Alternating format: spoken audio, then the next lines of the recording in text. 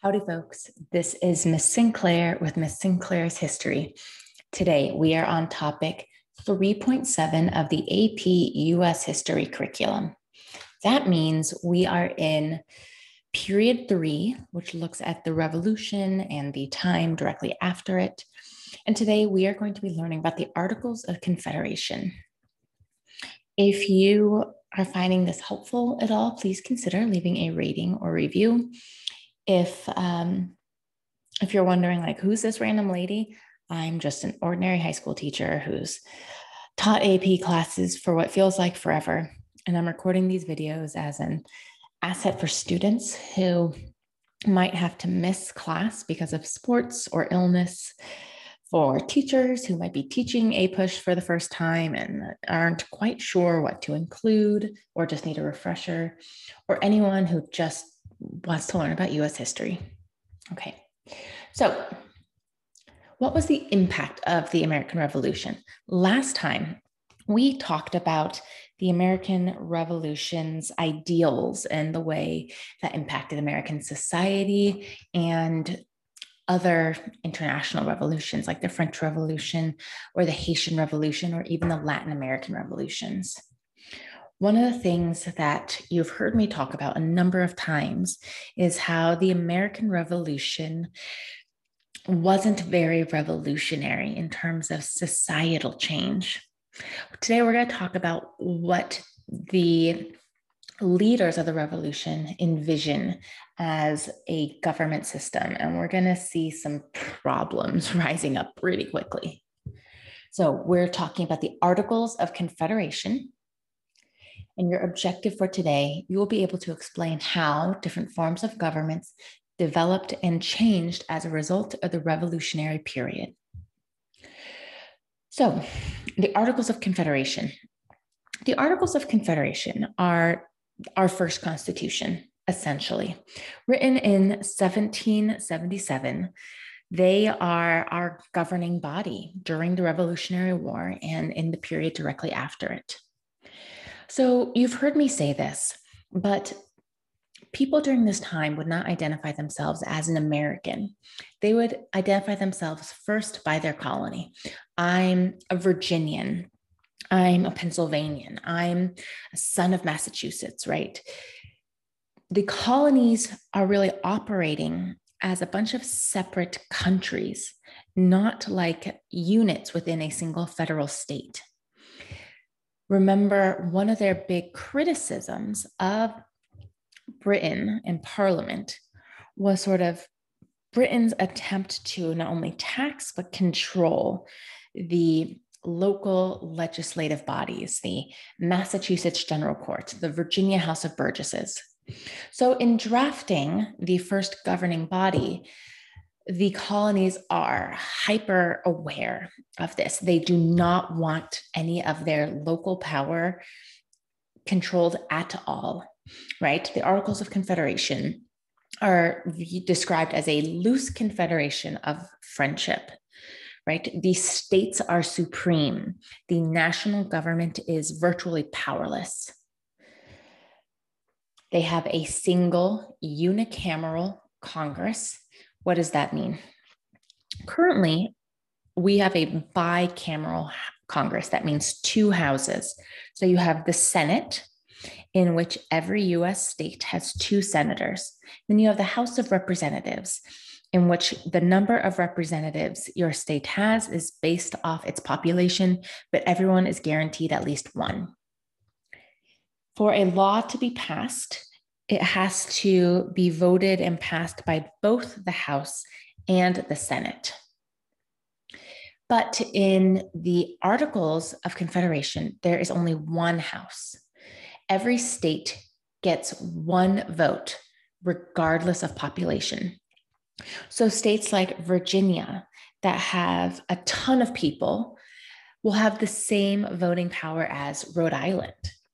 So that really means, like, per person voting power, Rhode Island has a lot more say in lawmaking than Virginia. And for a law to be passed, you had to have 9 out of the 13 votes. So a supermajority.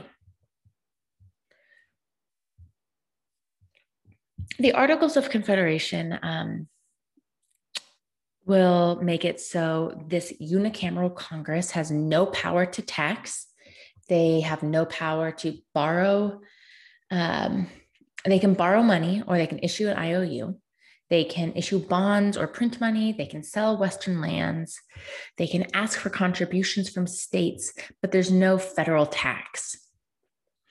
Its tasks are to pass treaties, to raise an army and a post office. But how do you pay for the army and the post office if you can't pass tasks?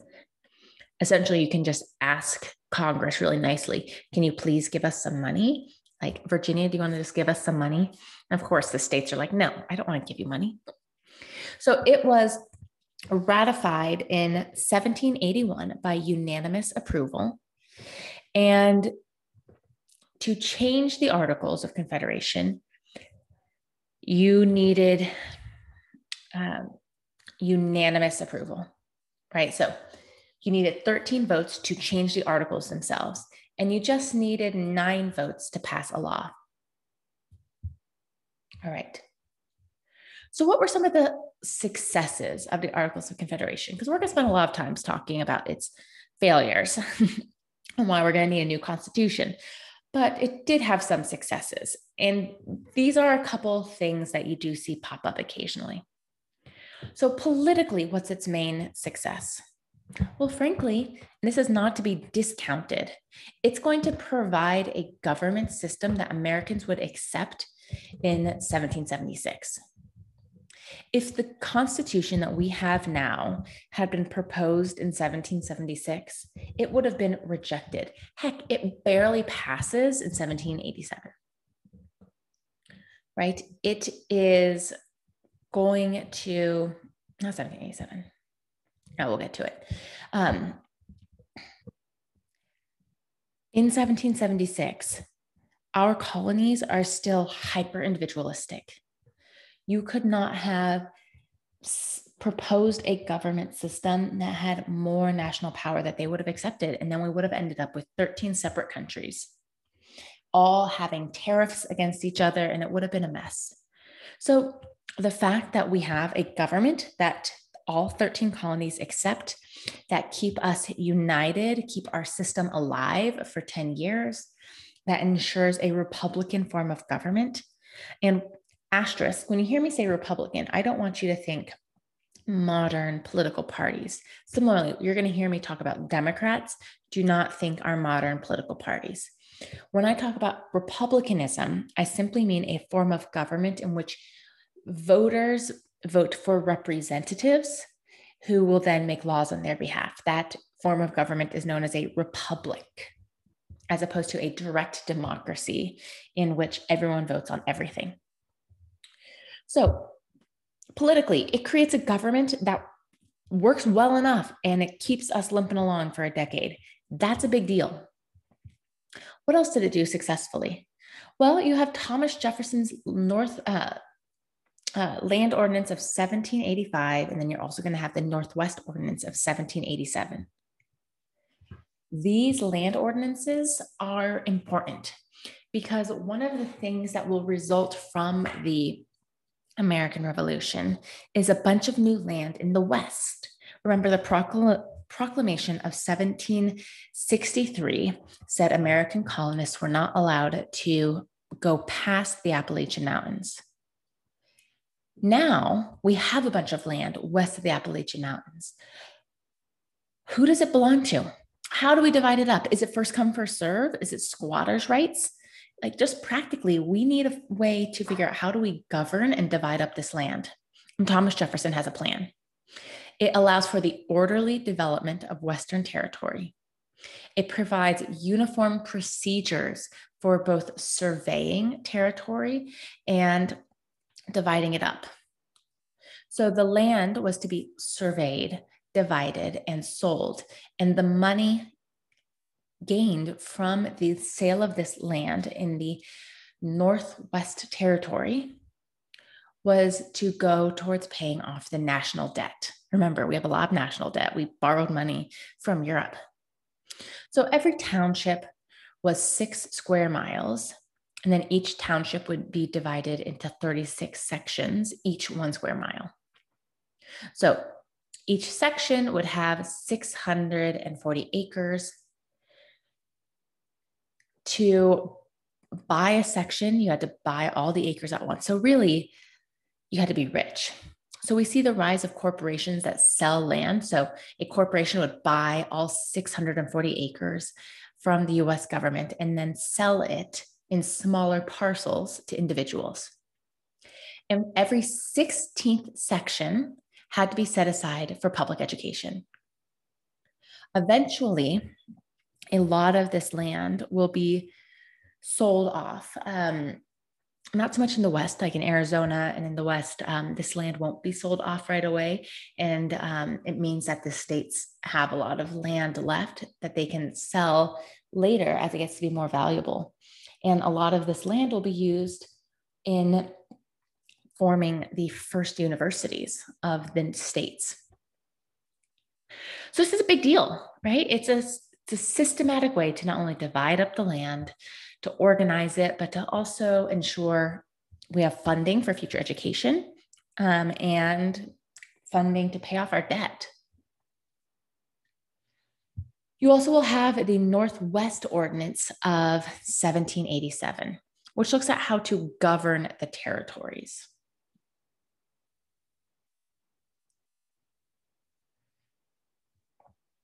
Because there's some question, right? There's tension between the new states and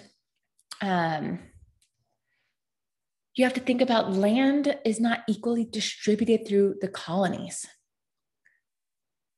right? Many colonies don't have Western land, and those who do have it want to be able to sell it.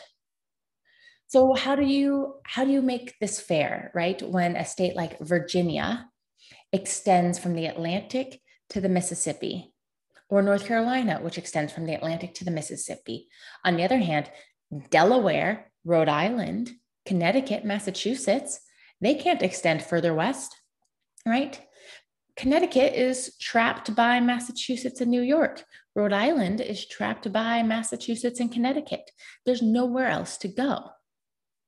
So do states with more land have more influence? Well, that's not necessarily fair. More power?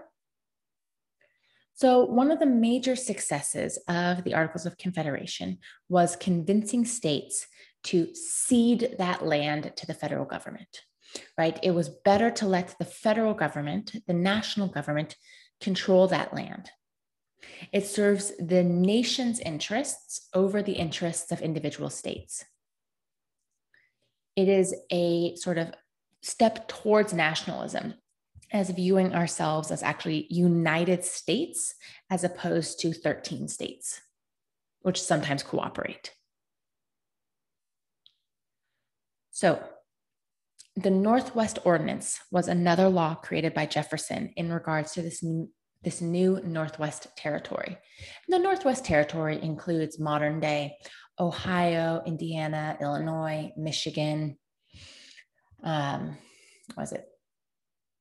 Wisconsin, a little bit of Minnesota. So the Northwest Ordinance looks at how do we govern territories, right? States know how to govern themselves, and we're not forming new colonies. These are territories. So how do we govern territories? Well, Congress will appoint a governor of a territory. And once you have 60,000 people in your territory, you can apply to be a state. No slavery was going to be allowed in the Northwest Territory. Now, this is really interesting because it's Jefferson, a slave owner, and we'll get to Sally Hemings and the whole Jefferson slavery debacle. Jefferson is the one designing these laws, and he will not allow slavery to be part of these laws. So the Northwest Land Ordinance of 1787 establishes how territories will be organized, how they will be governed, how territories become states. It's says that this Northwest Territory will become at least 3, but no more than 5 states, right? So it's not like the Northwest Territory will just become one ginormous state. It has to be at least 3 states, but not 5. We're not going to end up with a bunch of tiny states. It says that once a territory becomes a US state, it is given full participation in government. So that means when Ohio will eventually stop being a territory and become a state, Ohio will have just the same rights and privileges as Massachusetts, Virginia, et cetera, et cetera, et cetera. So this really sets a precedent of how the US would expand westward. All right, so if those are the pros of the articles, what are its weaknesses? And oof, its weaknesses are abundant. So first of all, as problems arise, the Articles of Confederation don't have any effective way to change itself, right? It's one thing to be like, here's our system. Oh, well, we didn't anticipate this happening, so we'll just change our system to accommodate for this problem we didn't foresee. But the Articles of Confederation say that any amendments, so any changes, have to be unanimous, right? You have to have all 13 colonies or all 13 states on board to make a change to the system. And remember, they're all hyper individualistic right now, so they're not going to agree. The federal government has no power to collect taxes. That means they don't have enough money. They have no power to regulate interstate or foreign trade. So economic quarrels between states make it really difficult to have a thriving economy. So every state, Massachusetts, Virginia, Georgia, South Carolina, each one has its own separate currency. It's not like they're all sharing the US dollar. There'd be like the Massachusetts dollar and the Virginian pound. And I'm making these things up, but you imagine. And every state is negotiating its own trade agreement with Europe. France doesn't want to have 13 different treaties with 13 different states and have to deal with 13 different conversion rates. They want to sign one trade agreement with the US government, full stop. Right? So this means that Europe doesn't really want to do business with the United States because it's too complicated. This means we have no money to pay back our debts to Spain, Holland, and France. Okay, so clearly our international economy is a mess, basically shut down. Well, the states are still viewing each other as competition instead of allies, right? Especially now that the revolution is done, right? They kind of united with a common enemy. Well, now they don't have a common enemy. So they're just trying to sort of win at the expense of each other. What do I mean by that? I mean, they're passing tariffs on each other. So that means if I am Virginia and I want to raise some tax revenue without necessarily raising taxes on my own people, I might set a tariff, meaning that things imported or exported from Virginia have to cost more, or imported into Virginia have to cost more. So making it less economically advantageous for South Carolina or North Carolina to do business with Virginia, right? If I say that it is more corn from North Carolina has a tariff on it, I'm hoping that that means Virginians will buy corn from other Virginians, right? This corn is 20 cents a pound. The corn from South Carolina is 50 cents per pound. All right, I'll buy the corn from Virginia. That's great for a national economy, and it certainly helps your local Virginia economy, but it hurts the North Carolina economy. So what's North Carolina going to do in response? They'll pass their own tariff. Well, Everything from Virginia is going to cost an extra $1. And so no one is doing trade with each other. So not only is our international economy tanking, our internal economy is tanking. All right, what else? Well, the federal government has no power to enforce the laws that they pass. They might pass a law and they have no way of making the states listen to them.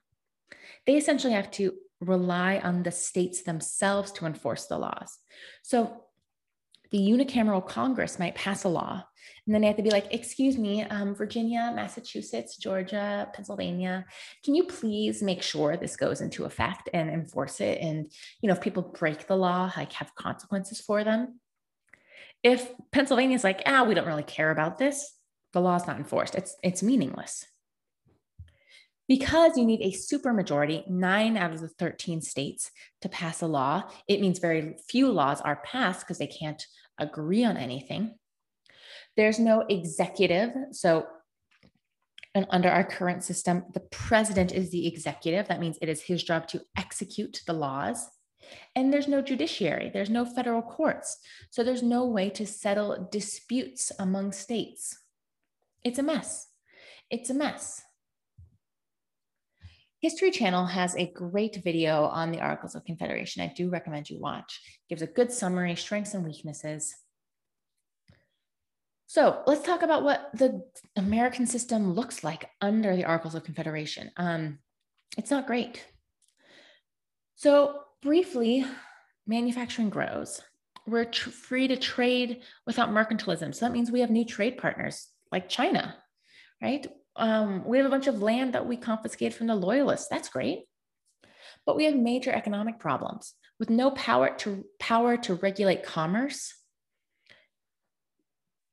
We have inflation raging. We have Congress unable to regulate the economy. We have no way to regulate international trade. Great Britain floods the US with cheap goods, right? Undercutting our local economy, our manufacturing system collapses, we have an economic depression. So the economy emphasizes the weakness of our central government. Congress is blamed, and economic instability increases anxiety. So without taxes, we can't pay our debts. And we can't pay our soldiers. So in 1783, we almost lose the government. It's thanks to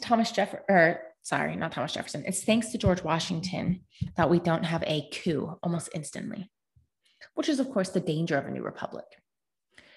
So the Continental Army hasn't been paid. Soldiers haven't been paid. Their pensions haven't even been funded. They are unhappy.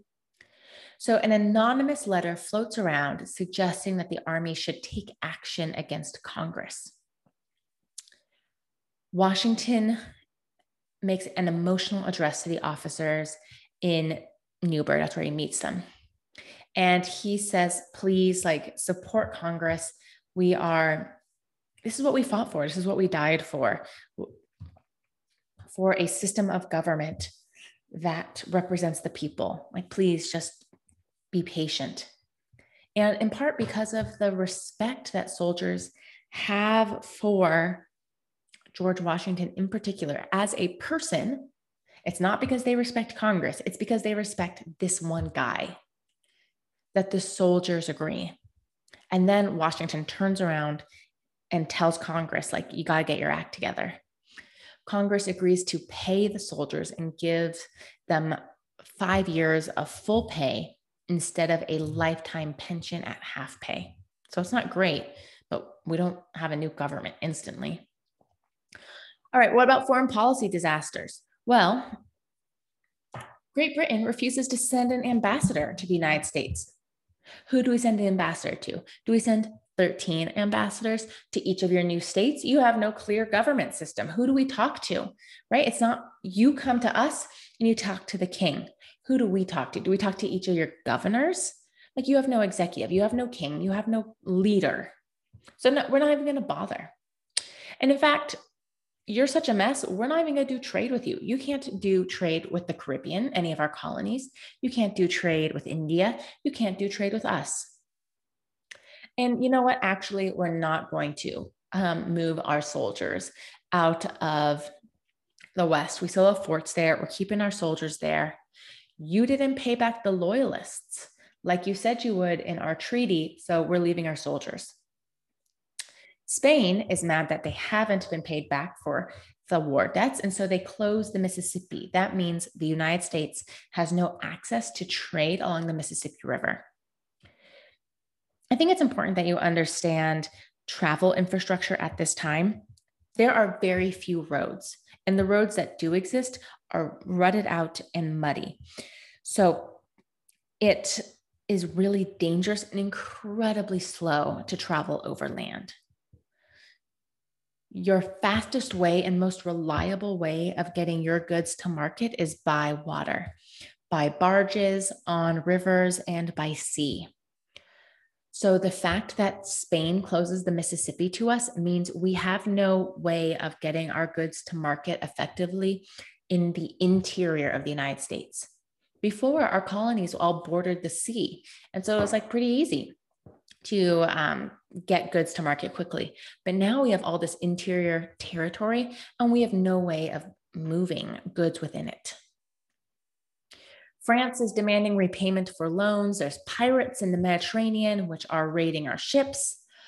And then you have Shays' Rebellion. Daniel Shays, his last name is plural, in 1786. Massachusetts farmers are facing high taxes and they had to pay their taxes in gold, right? No one has that much gold coin on hand. So Daniel Shays leads a revolt. These farmers closed down the Massachusetts courts to keep their lands from being seized.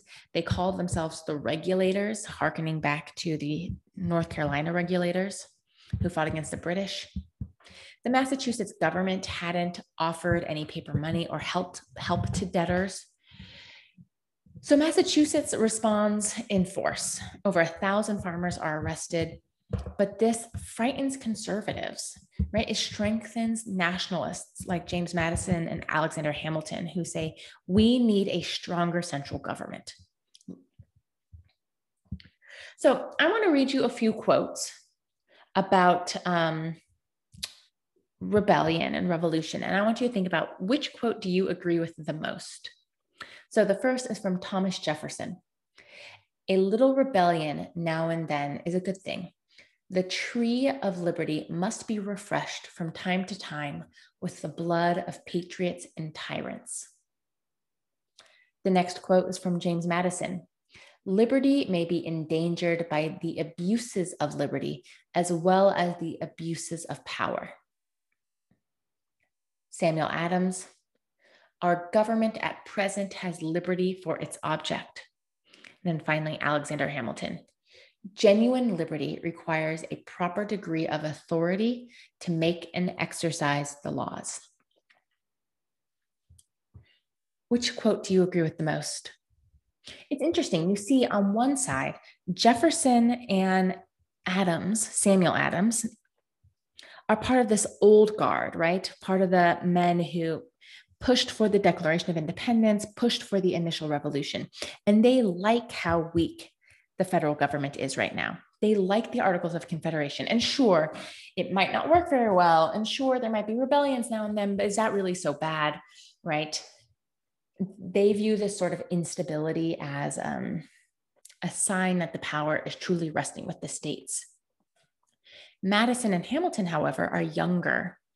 They weren't part of that initial push. They have risen up sort of during the war itself. They have a different view on things. They see the instability as weakness, right? Madison and Hamilton see, look, too much freedom actually leads to problems, right? Imagine if we had no traffic lights, no speed limits, if everyone could drive however they wanted. Sure, everyone would be freer. We would have more liberty to drive however we wanted. But would that actually be good? right? Fewer people would drive to go spend money because it's so unsafe, right? It would lead to more instability and fear, less trust because we interact with each other less. Having an orderly highway system, road system, means more people can actually use this system. It's better for our economy, it's better for our society. So in the 1780s, you see the rise of sort of these nationalists led by James Madison and Alexander Hamilton. These nationalists want a stronger central government, and they take a stab at it with the Annapolis Convention in 1786. It's called by Virginia, and they want to strengthen the Articles of Confederation. They want to amend it to allow the central government to regulate interstate trade and international commerce. And it's a total failure. Only 5 of the 13 states show up. The states aren't interested in losing any of their power, even if it means as a whole, the country would be stronger. Hamilton and Madison are going to realize more drastic action is needed. Otherwise, our American experiment will fail. So for our summary, I'd like you to explain how different forms of government developed and changed as a result of the Revolutionary period. If you have any questions, please let me know. Please consider leaving a rating or review if you are listening to this as a podcast or watching the video on YouTube. I really appreciate it if you would. Thank you for listening. Have a great day.